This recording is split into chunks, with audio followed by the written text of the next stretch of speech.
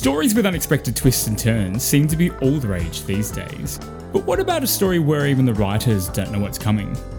Welcome to The Story Symphony, the collaborative fiction podcast where each chapter of the story is written by an entirely different person. You, the listener, won't have any idea what to expect next. And neither will we, the writers. So strap in and let's see where The Story Symphony will take us today. You're listening to Chapter 3, Purgatory, by Daniel Huigsloot. And here we go.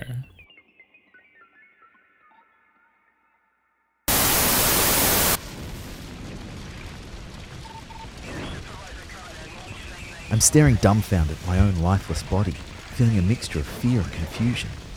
Vanessa is hugging my body, her face etched with grief, while I stand there watching, invisible to all except Laura, Vanessa's mysterious friend who died 3 weeks ago.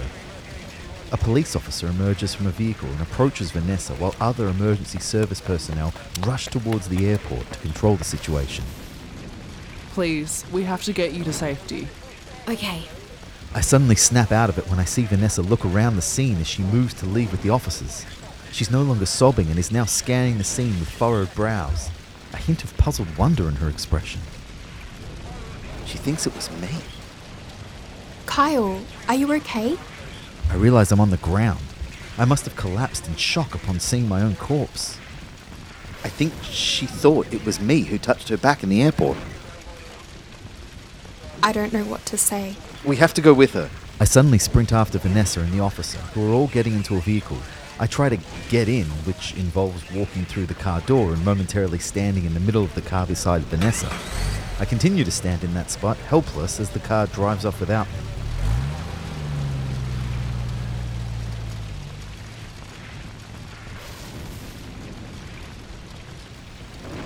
Vanessa's gone. I'm sorry, Kyle. Why didn't you tell me I was dead? What? You said I wasn't conscious. How can I be dead? I don't remember. Kyle!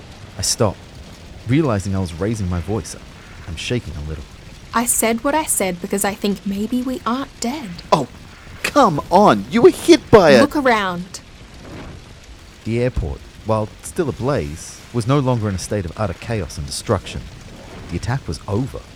The scene was filled with police officers, paramedics, firefighters, the regular kind.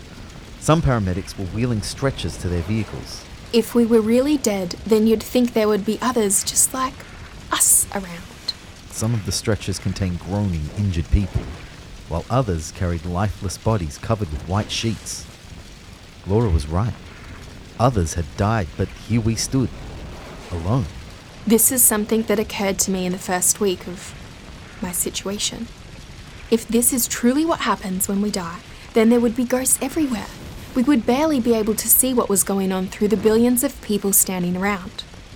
Well, you know what they say about people dying with unfinished business. You really think it's this rare to pass away having unfinished business?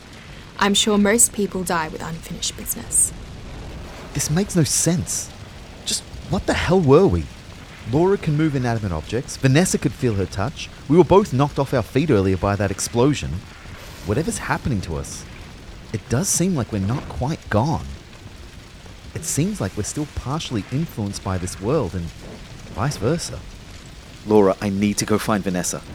I want to stay with her and maybe there's a way I can figure out how to communicate with her. I agree. We should go to Vanessa. I wasn't sure what I expected Laura's response to be, but her quick agreement struck me as odd. Seems like the firefighters are gone. They achieved whatever it is that they wanted to achieve and disappeared. Doesn't look like any of them got caught. What would they be trying to do? I don't know. Stop someone leaving, maybe? What do you mean? I don't know. It's just an idea. There was something strange about Laura in general.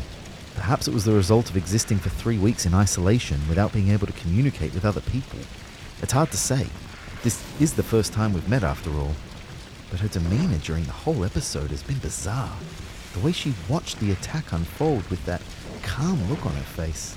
The way she smiled as people ran through her. The only thing that seemed to surprise her was my appearance and the fact that she could touch Vanessa. While I stood there wondering at this, Laura had begun walking back in the direction of the city. Is this what we have to do now? Walk everywhere? Well, we can't exactly get on the Hyperloop. Even if we could, I doubt it's running at the moment. I'm afraid we're also not the kind of ghosts who can fly. So, on we walked.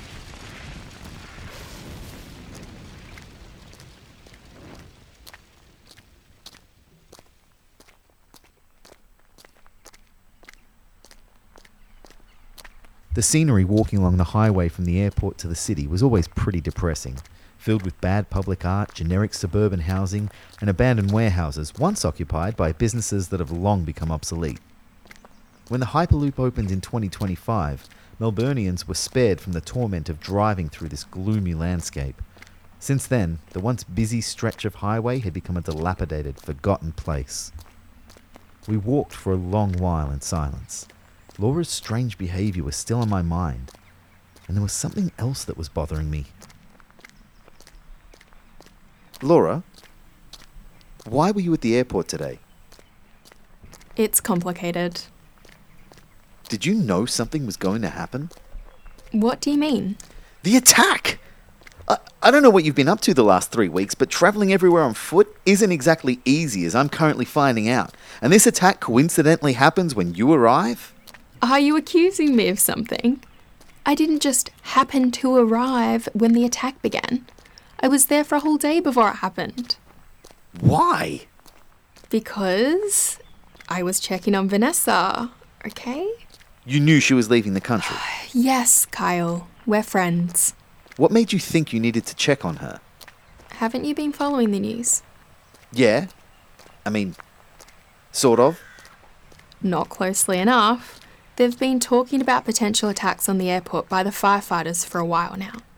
And I was concerned about my friend. That's all. How did Laura know we were leaving?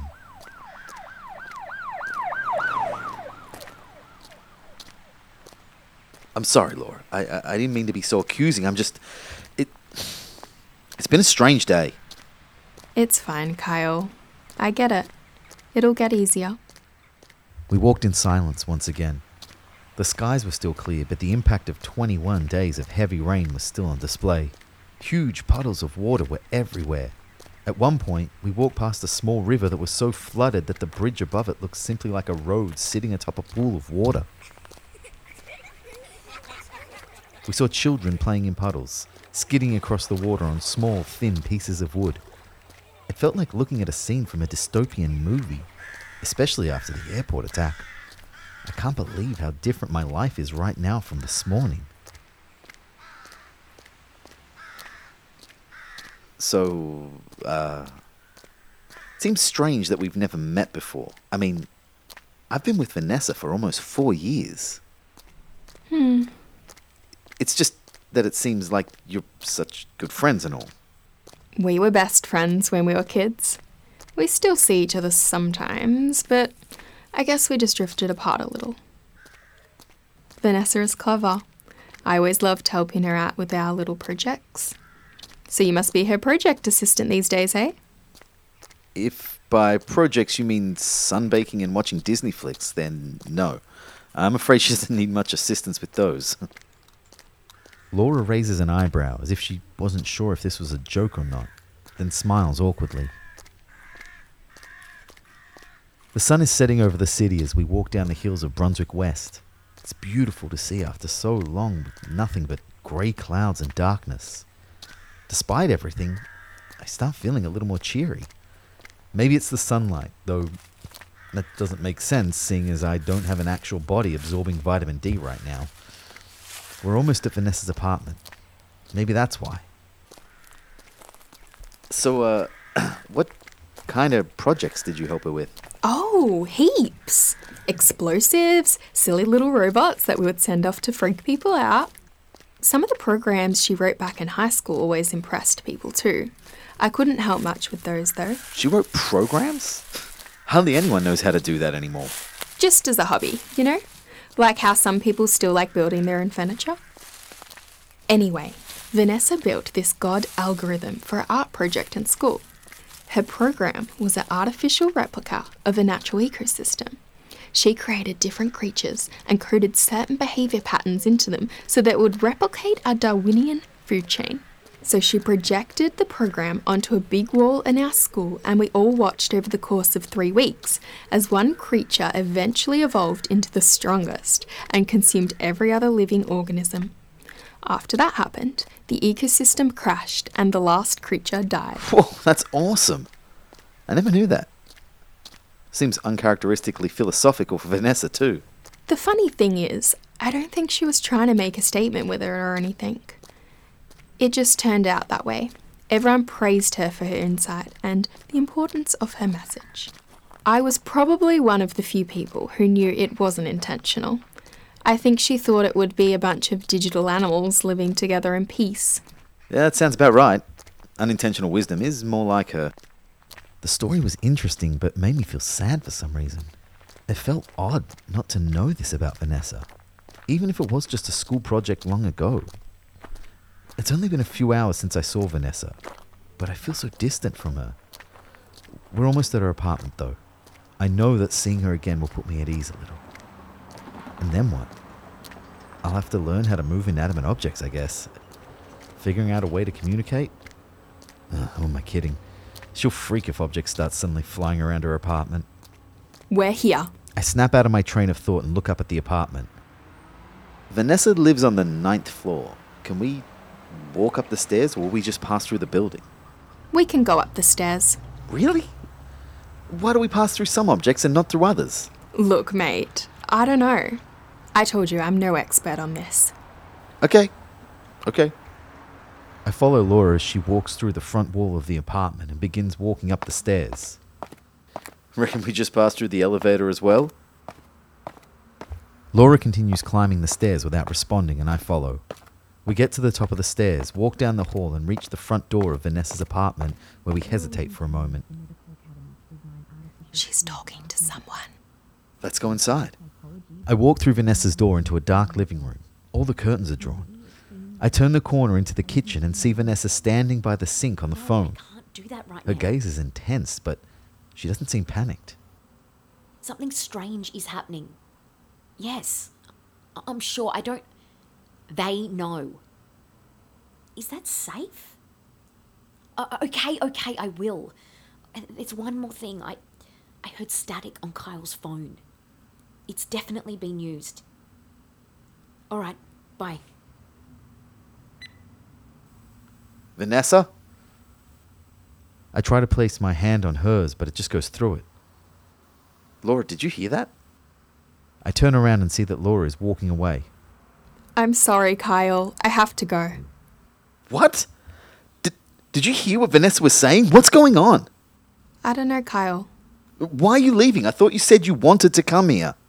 I did. I wanted to check on Vanessa. She's okay. No, I don't buy this. Something weird is going on. I know you're not being honest with me. What are you talking about? You checking on Vanessa? You said that's why you're at the airport. Well, I never told Vanessa we were going to Sri Lanka until after you died. It was a surprise present for her. Just because I died, it doesn't mean I can't find out information. We stare at each other in silence. Laura said Vanessa told her about the holiday. This is wrong. Look, I know this is upsetting and confusing. I'm sorry, but I have to go. There are other people I want to check on. Who? Paul. You mean the guy who didn't even want to pack up your things after you died? Sit down, Kyle. Breathe. It is going to be okay. I'll be back. Keep an eye on Vanessa for me, alright? I'm sitting on the floor staring at Laura. She gives me a sad smile before walking through the wall and away from Vanessa's apartment. I look up at Vanessa, who's sitting at the dining table drinking a cup of tea, eating slices of cheese and reading a book. I get up. What don't I know, Vanessa? What is going on? She's so calm. Does she mourn me? She must.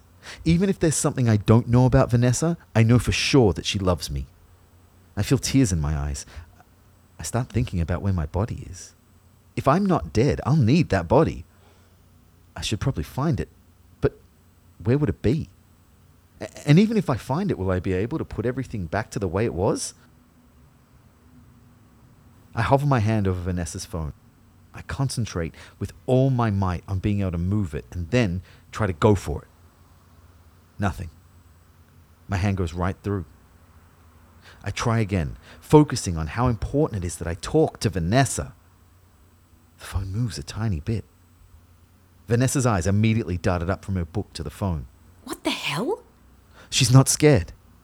I try again, once again concentrating with all my might on how essential it is to make this phone move. I move my hand to push the phone. It slides across the table and drops to the floor. Vanessa drops her book and gets up to her feet. Kyle? Kyle, if that's you, I'm sorry. I didn't mean for this to happen.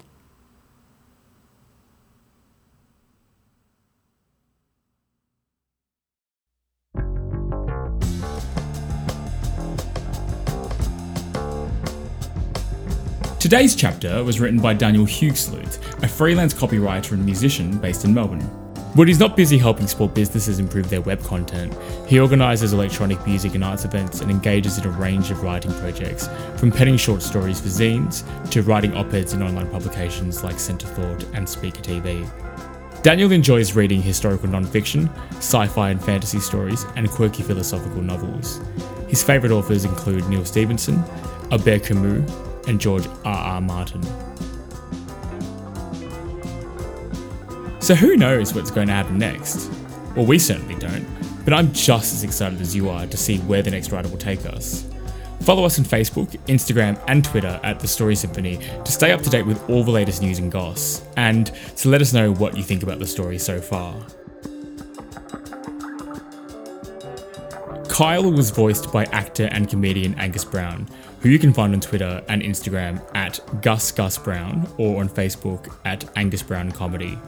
Laura was voiced by actor Tess McCaig, who you can find on Instagram at Tess McCaig.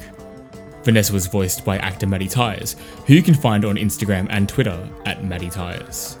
The police officer was voiced by Leanne Miyako, who is also our creative lead. And if that's not enough, you can see Leanne's amazing culinary concoctions on Instagram at Leanne Bakes Things. Until next time.